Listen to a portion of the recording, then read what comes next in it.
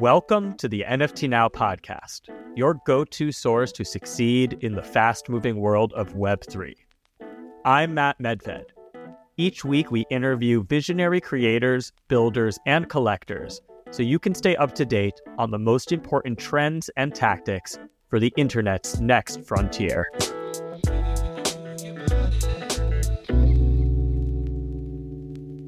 I'm Matt Medved, co-founder, CEO, and editor-in-chief of Now Media, and we are so excited to kick things off with an incredible fireside chat with Deepak Chopra and Punacha. We've got, give it up. Yeah. Founder and CEO, respectively, of the Chopra Foundation. And, you know, we're going to dive right into it because there's just so much to talk about. There's some really incredible topics here. We were together just a few weeks ago at the United Nations for the We the Future Summit. And one of the topics that I thought you spoke to with great clarity was the topic of AI, which is on everyone's mind, right? And so I would love to hear, how are you thinking about the future of AI through your own lens?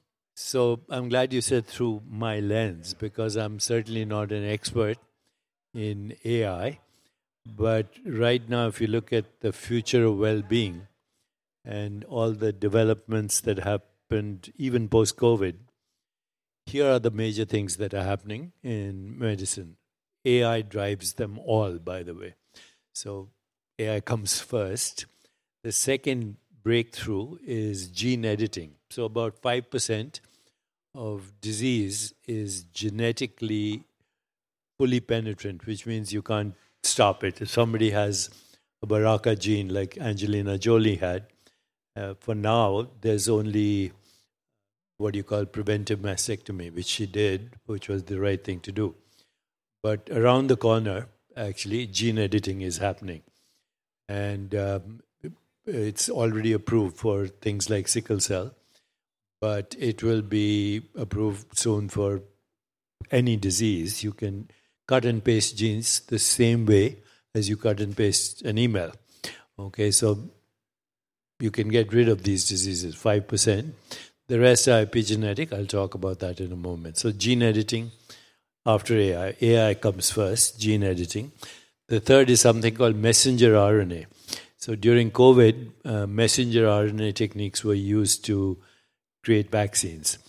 Messenger RNA actually is the translator of what DNA does. So DNA is transcription, and then messenger RNA produces the protein.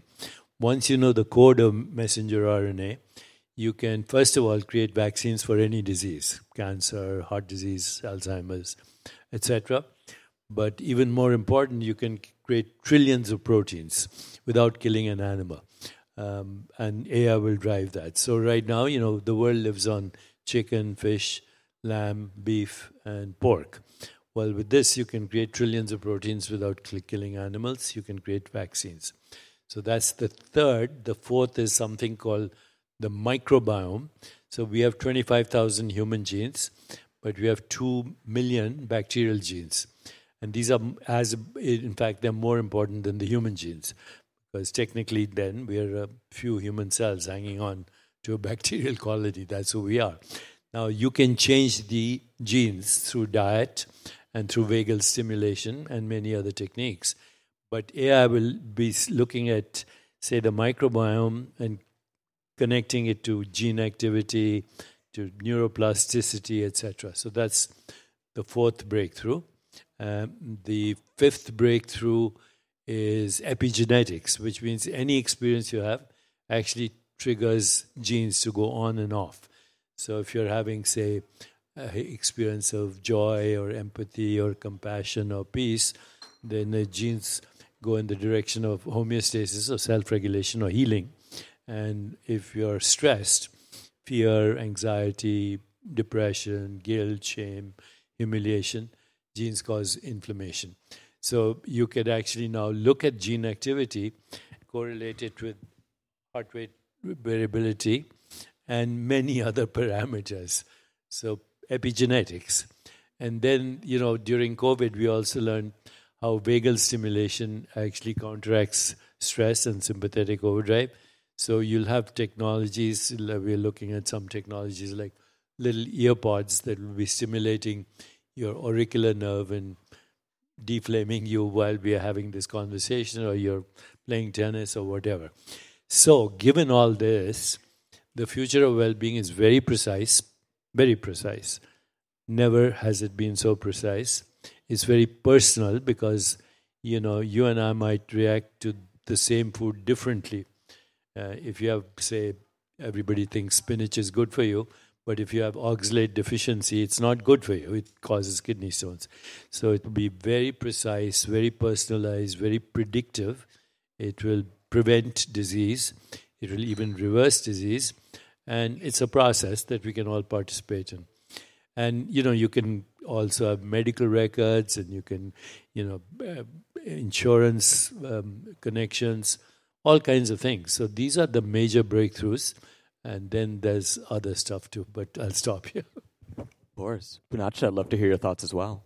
From a Chopra Foundation perspective, I think AI has an instrumental role to play in mental health.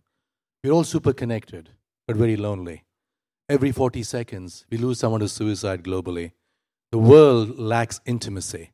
From the foundation perspective, during the pandemic, we launched an AI chatbot. We thought maybe we'll have 20,000 messages on it, right? And it was called PV, and Gabrielle is in the crowd.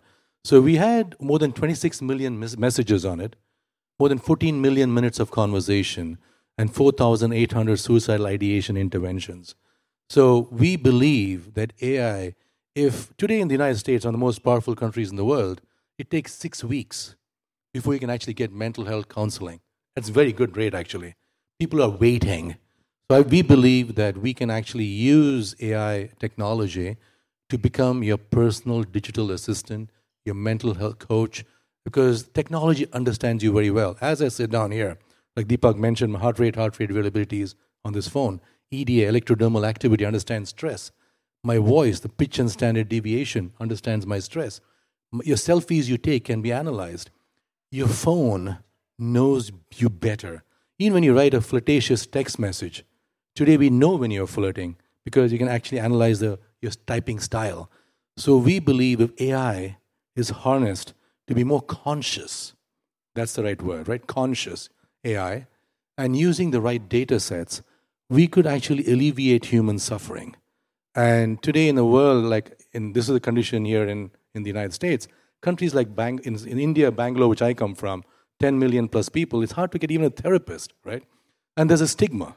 So this is where I think mental health and AI is going to be a very instrumental part as we go forward. I think that would be, I would say, the key area of focus.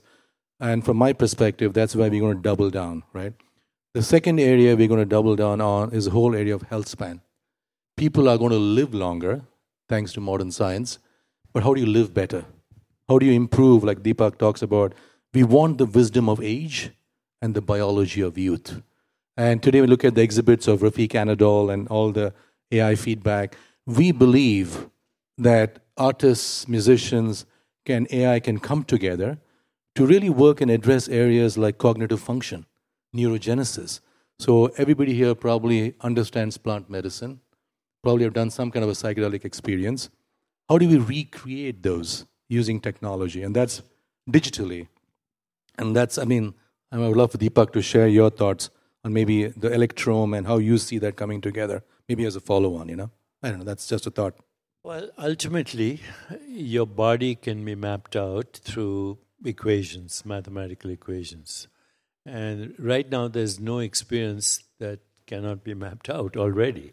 So even as we are speaking right now and people are listening to us, and if this is going on, say, live stream, everybody's neural networks here are being activated, which means genes are being activated.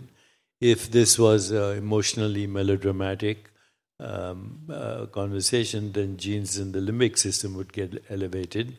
If this was, say, you heard of a terrorist attack or something, reptilian brain would be activated.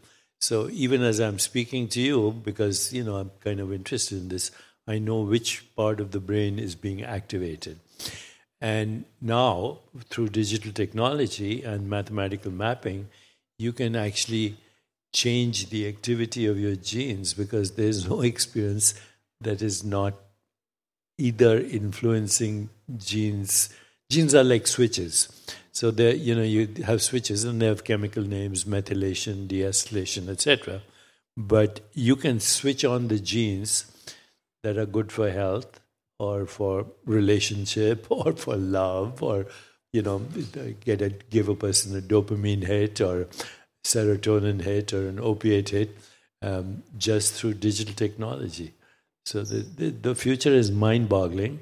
I'm writing right now a book on AI and consciousness, and that's about how AI can be your personal friend, confidant. It can be a research assistant, depending. It's very interesting because if you know how to use prompts, that's a whole science in itself.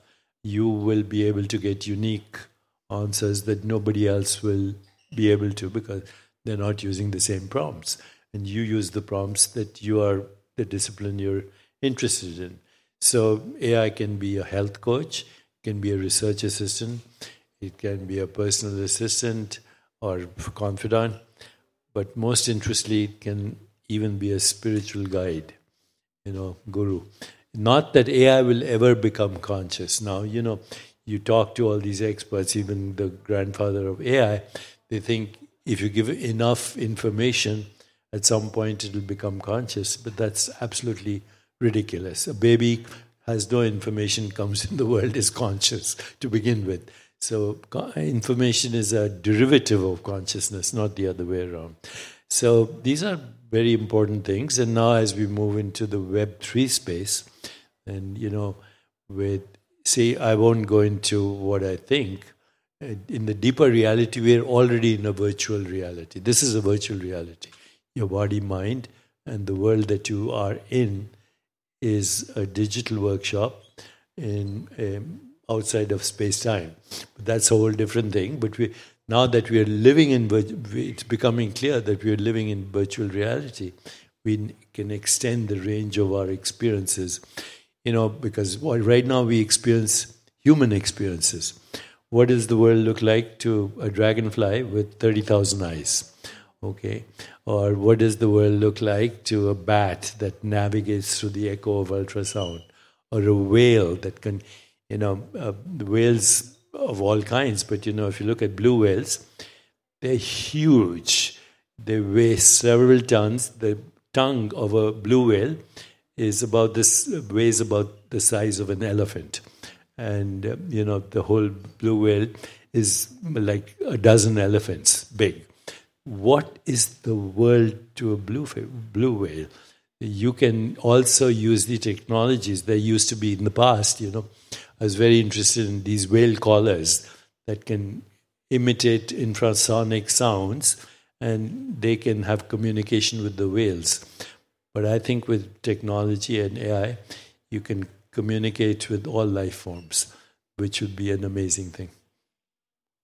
Absolutely, absolutely, and I love the focus on the upside of this technology. Like, we are definitely techno-optimists at Now Media. We have our Now AI channel, which explores the intersection of AI and the creator economy. But we are also aware of some potential downsides, right? That's a part of the conversation. One of the ones that we're focused on at Now Media is the rise of AI misinformation. And that's something that we're working on with our Sovereignty digital CMS to help authenticate media, help digital publishers use Web3 to authenticate media, be able to verify the truth and the like, to offset that downside. I'm curious, are there some potential downsides to the rise of AI that you're concerned about? There are potential downsides to any technology. When fire was discovered, there was downside to the discovery of fire.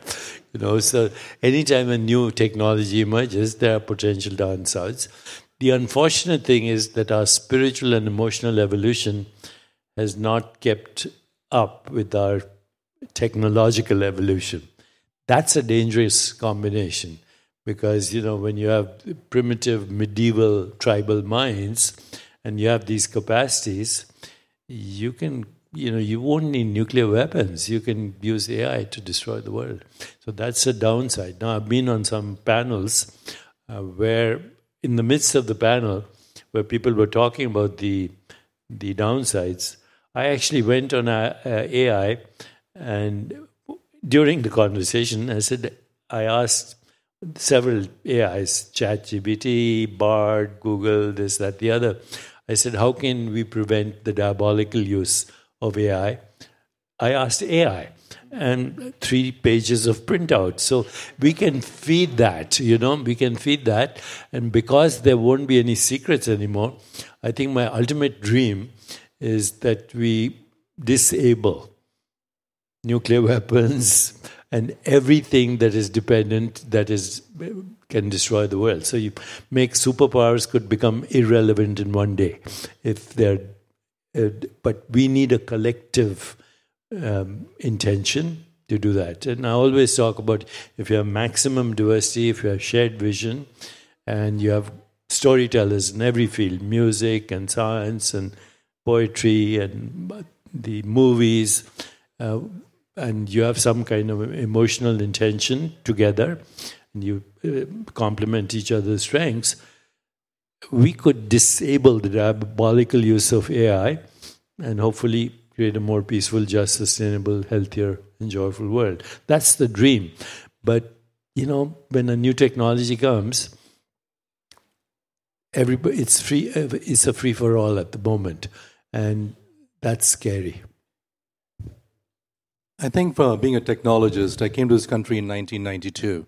It was the birth of optical networks, right? We created fast internet. My first company was acquired by Nortel Networks, created optical networks. And what we created was big, fast pipes, which number one traffic on the internet is pornography. The second thing was Motorola's, part of the Motorola team, and we created amazing mobile phones, but addiction came with mobile phones. We are at a very interesting inflection point right now with AI, blockchain and Web3. So I think today, our focus is how do you become more conscious, right? So while everything is going to happen, what's going to happen is going to happen. From a foundation perspective, we really want to imbibe the operating system. Like every software developer, every artist, every musician has an intention. And if you can have the intention of love, and if love can become the operating system of technology, not fast speeds, not how do I get more people clicking, more clicks, or that is how technology is designed.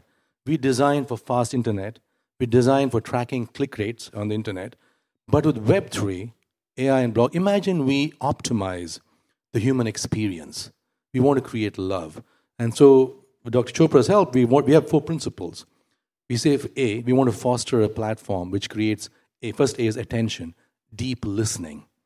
Today, we do not listen. We have a huge issue with attention deficiency. It's always scattering, right? And the second A is appreciation. You appreciate each and everyone's uniqueness. Third A is affection, love, kindness, tenderness, compassion. And the fourth A is acceptance. So imagine, as AI, as technology evolves, you have an underlying principle of conscious technology. Every physician who becomes a doctor takes the oath. How come we don't have software developers doing the same thing? How come we don't have musicians, artists? If all of us became more conscious, and Deepak talks about be the change you want to see in the world, then I think it'll be the other way around, right? We will create more conscious technology. Absolutely, absolutely. And so, let's shift gears over to Web3 now. So at Now Media, our mission from day one has been to empower the creators of culture and bring the Web3 movement from niche to mainstream. So I was really excited to see Dr. Chopra and yourself entering the Web3 space. I know we first connected through our mutual friend, Keith Grossman, who I know played a role in that as well. I would love to hear a little bit about what excites you about Web3 and how you're thinking about using Web3 to build intimacy and community around everything that you're doing. He's better at this than I am. We're a tag team. But one of the things we did create on Web3, a virtual experience, or what we call a house of enlightenment. So you could actually own a house of enlightenment on Web3. And if you went to the library, you could access anything that is there. It would be bigger than the Library of Alexandria and much grander. If you went to the kitchen, you could have any recipe you wanted. etc., etc. Every room would actually enhance your well-being, but also move you in the direction of a higher consciousness. And actually, we showed that in Dubai recently and had a great response. Now people are interested in actually creating real homes that replicate the Web3 experience of the House of Enlightenment. You want to add to something? So I think just to where we look at Web3 going right now. So with Dr. Chopra, I think he says from his philosophy, he said 4 stages of life, right? First 25, education. Second 25, fame and fortune. Third 25, be of service. At 53, I'm of service. I'm fourth now. And the fourth phase, he's about enlightenment. So what do we do with that kind of message? We said, how do we collectively awaken the world? And we believe Web3 is the answer. Because Web3 being distributed, it gives us the ability for us to really curate a global community. So one of the things we'll be, and I think my co-creator Gabrielle is in the crowd, so stay tuned. What we'll be announcing is something called the Chopraverse. So Deepak in the metaverse. And this is not just about Deepak, but how do we take the principles of what he's been practicing 96 books later? How do we create a community around what we call the 7 principles of well-being? We believe nobody should die of disease, right? And there are 7 principles: nourish, move, manage your emotions, right? Have a mind-body practice, sleep, connect with community and nature. And if you do these 7 things, you return the body to homeostasis. And under these 7 principles, imagine creating this metaverse experience where the best yoga teacher can have online classes. Now with VR, amazing things are happening right now. I could go take a yoga lesson with one of the yoga teachers Deepak has curated. The other thing which we also want to do in the metaverse is show the proof of source. Because when Deepak does a meditation, it's not just a meditation. There is an intention, what we call sankalpa, right? Why do you do? And then once you put this intention, the butterfly effect happens. But imagine somebody takes that and now rips, remix, reshares, and makes it even more beautiful. And imagine we can track that arc on Web3. So that's what we want to do. We want to really bring the world into our world and through this whole collective experience. And I think there is an entire movement we see happening. And thanks to the work you're also doing with really keeping metaverse going, right? We believe the next big movement of medicine is going to come through the metaverse. And we believe the movement called metaceutical. Like when you take medication today, you either take a pill, or you take it intravenously, or you cut a piece of tissue. The next big frontier is the eyes, right? When you watch a meditation, nobody goes and punches somebody after watching a meditation, right? Technically you don't. So you really have a nice dopamine hit, you kind of chill out. But technically, if you're watching a violent, maybe a pretty interesting soccer match, you might feel like punching somebody. So how can the same piece of content, one give you a cortisol hit, one give you a dopamine hit? And so we believe Web3 gaming is a big focus, is where we want to double down in this new year, in the Web3 Talk space. about the Roblox we did, the mayor. Yeah. So one of the things we are looking at is, gaming is such an important area. I mean, how many people are into gaming here? And I think that's the coolest thing, right? By the way, YouTube is kind of outdated. Twitch is where all the action is, right? Really, that's why, because gamers are the actual people who communicate. I learned that from my son. As a 16-year-old, he was talking to people all over the world on League of Legends, and I was playing on Fortnite. But in Roblox, we want to work with children. And imagine somebody's playing, let's say, a game. Don't change the game. But in between games, we put a micro habit, right? Attention, focus, teach them yoga, meditation. Breathing. So this is what we did on Roblox, and we intend to do more of that. We just announced a collaboration with Sandbox. So stay tuned, and I think we'll have a lot of these collaborations over the next year. I love that. And, that's a really interesting framework to think about just the future of meditation at large, right? I'm curious, with all these new technologies, with these new ways to communicate and connect, and also build community and share in an experience in a way that was not necessarily possible before. What does the future of meditation look like through that lens? Well, it was 3 years ago when none of this was happening when we did that program with Fitbit. So, 3 years ago we did a program with Fitbit where people, right now you can look at your heart rate variability and you can see if you're stressed or not. So we had live intervention and we had 1.3 billion media hits which is, I didn't realize that so many people even had Fitbit, but, they were exchanging with each other. But it was the first time we could show that in real time, you could teach a person to change their biology. That is the future. We now know, in 2012, we published a paper and we collaborated with Harvard and UCSF and the Nobel laureate, where 1 week's meditation experience changed gene activity dramatically. So all the genes that were responsible for self-regulation, homeostasis, went up, some 17-fold over baseline. All the genes that were associated with Alzheimer's, cancer, heart disease went down. The level of the enzyme telomerase, which controls your genetic clock, went up 40%, which, the person who collaborated with us, Elizabeth Blackburn, she won the Nobel Prize for this. And she had no idea about meditation. She just came on as a researcher.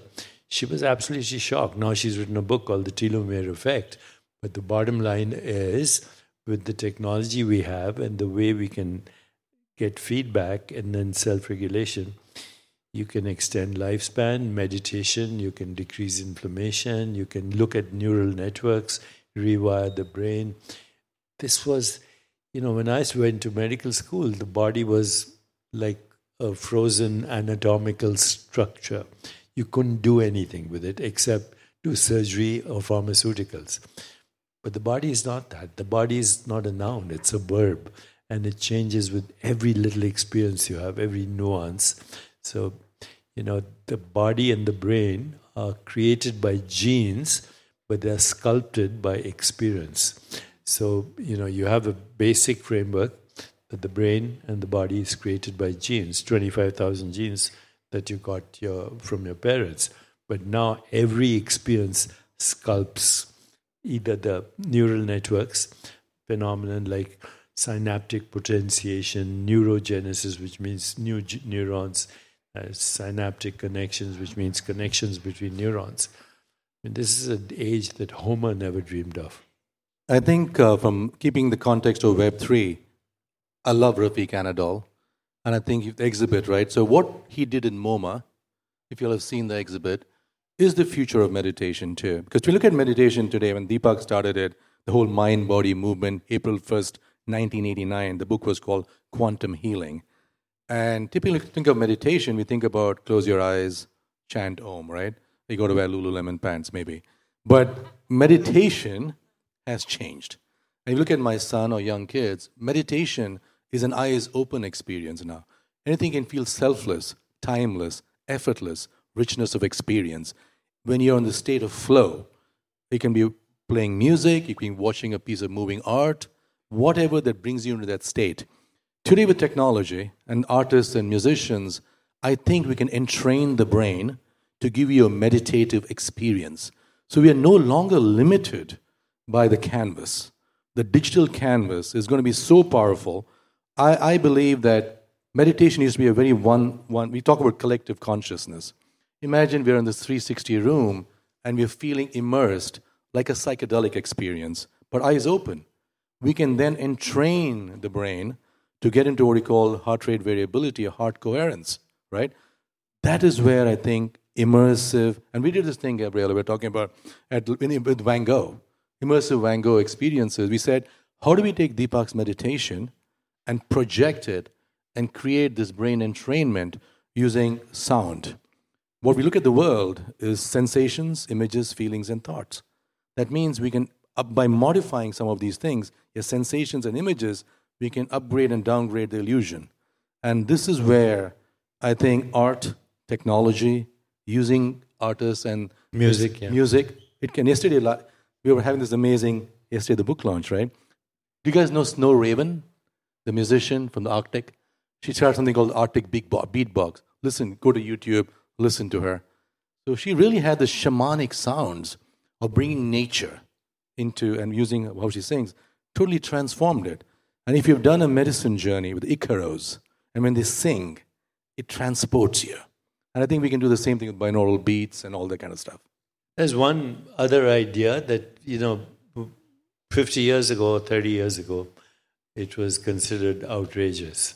Because everybody thought that the consciousness is produced by the brain. But it seems not true. Consciousness is a field, just like the electromagnetic field. And the brain acts as a reducing valve, in using the words of Aldous Huxley. So right now you're surrounded by infinite energy information. We all are. It's called the quantum field. It pervades all of space-time. It's out around you, it's in you, and it extends across all of space-time.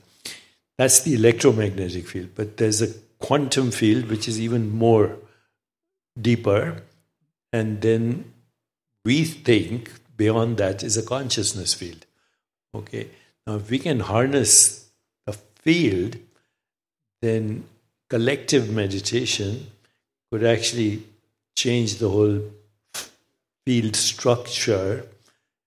Our hope always has been, how do we create a more peaceful, just, sustainable, healthier, and joyful world? The history of humanity is the history of trauma. When you go to school, when you look at history, all you read about is wars. But, it was fine in the medieval times. Now, that would be catastrophic. You could move the world to extinction. On the other hand, you could heal the world. Consciousness is a field phenomenon. I love that. And I also loved what you touched on with Rafiq and also healing, the meditative experience. One of the highlights of Gateway Miami this year with our theme of blossoming is Rafiq Anadol's Sense of Healing being exhibited for the first time in the United States. So would encourage everyone to check that out and really take that in a meditative manner. I think I'd love to dive a little bit more into what you're speaking to about the quantum element, because I know that you have your book Quantum Body, and I'd love to hear a bit about what is quantum body, why is it important to discuss now, and what can those who are here learn from that? Well, quantum mechanics is defined only by one equation. It's called Schrodinger's equation. And Schrodinger's equation tells you how a quantum system will evolve over time. So once you understand Schrodinger's equation, you understand the universe, basically. All our technology is now based mostly on quantum mechanics. So if this was being live streamed, that's because we understand quantum mechanics. And you can't do anything, text message, Instagram, nothing, without the principles of quantum mechanics. That's a mathematical structure, Schrodinger's equation. Now, if you go to Wikipedia and say, what does it mean? You'll get 35 interpretations. Nobody understands quantum mechanics. They know how the math, the mathematical recipe. What does it mean in the deeper reality? Nobody understands. But make it very simple. Quantum field is the fundamental field from, let's call it the source field of the universe, the quantum field. And there are certain principles: superposition, entanglement, non-local correlation, something called acausal, non-local, quantum mechanical interrelatedness. These are mathematical terms, but basically it means at the fundamental level, you are connected to everything in the universe, and faster than the speed of light.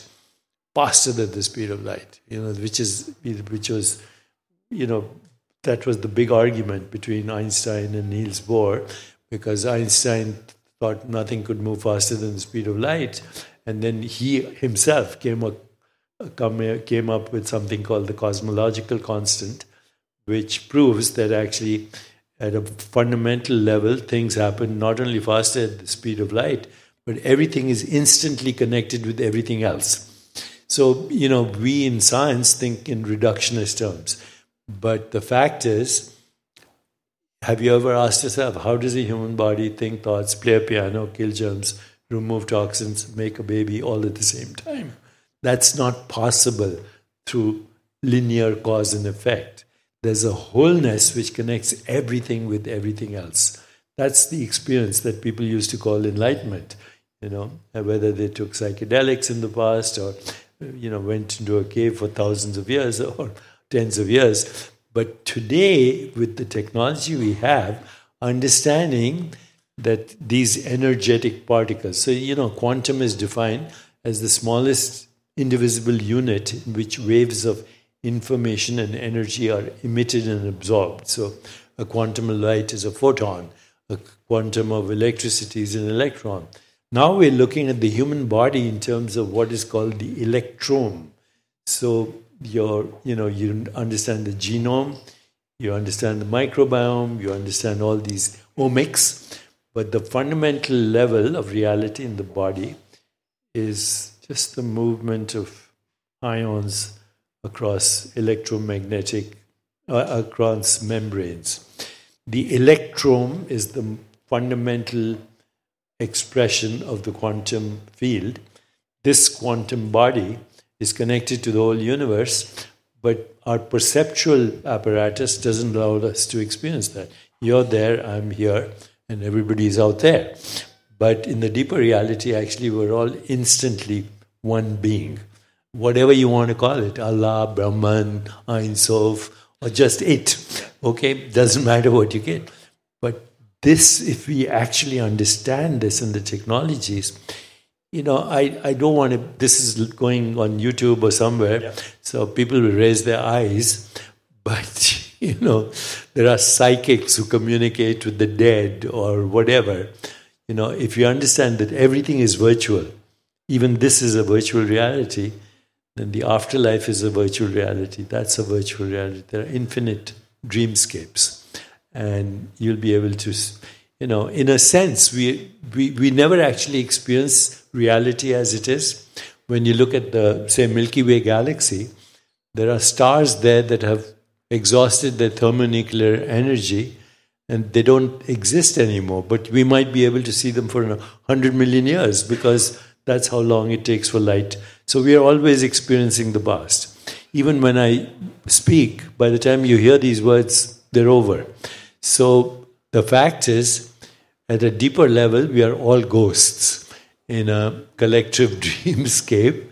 And once you understand that there are different dimensions of these dreamscapes, who knows where we're going? We will be able to seed the universe with life as we know it. When the genome was first discovered, I happened to be in Milan that night, and Larry King was on CNN, and President Clinton had just announced that the genome has been discovered, the alphabet of life. We thought all disease would be cured, but didn't happen because it's not the genes, it's how they act. So anyway, they went around, the NIH was there and everybody, and Larry King asked everyone, what's the future in 10 years or 15 years? Some of them were predicting what we're talking about now. But then, it came my turn and I kind of went off the wall. I said, we'll take Larry's genome and then we'll teleport it to different galaxies and we'll seed different galaxies with Larry King. And so he looked at all the other panelists and he said, is he kidding me? And, the head of the NIH then was on the panel. He said, theoretically, it's possible. So right now we know from what is called the Goldilocks zone with these James Webb telescopes that it's almost certain that there might be 60 billion habitable planets in just the Milky Way galaxy. So if a planet is too close to its sun, too hot, no life as we know it, too far, too cold, no life as we know it, then there are other things like gravity and etc. But based on these calculations, 60 billion habitable planets, multiply by that by 2 trillion galaxies, the universe is teeming with life. Okay. Now, with the new technology, especially with quantum tunneling, who knows? We might have you in another galaxy. I'm here for it. Well, look, this has been a great conversation. Unfortunately, I do think we are at time, even though I would be happy to go twice, 3 times as long. Everyone, give it up for Deepak and Pranav. Thank you.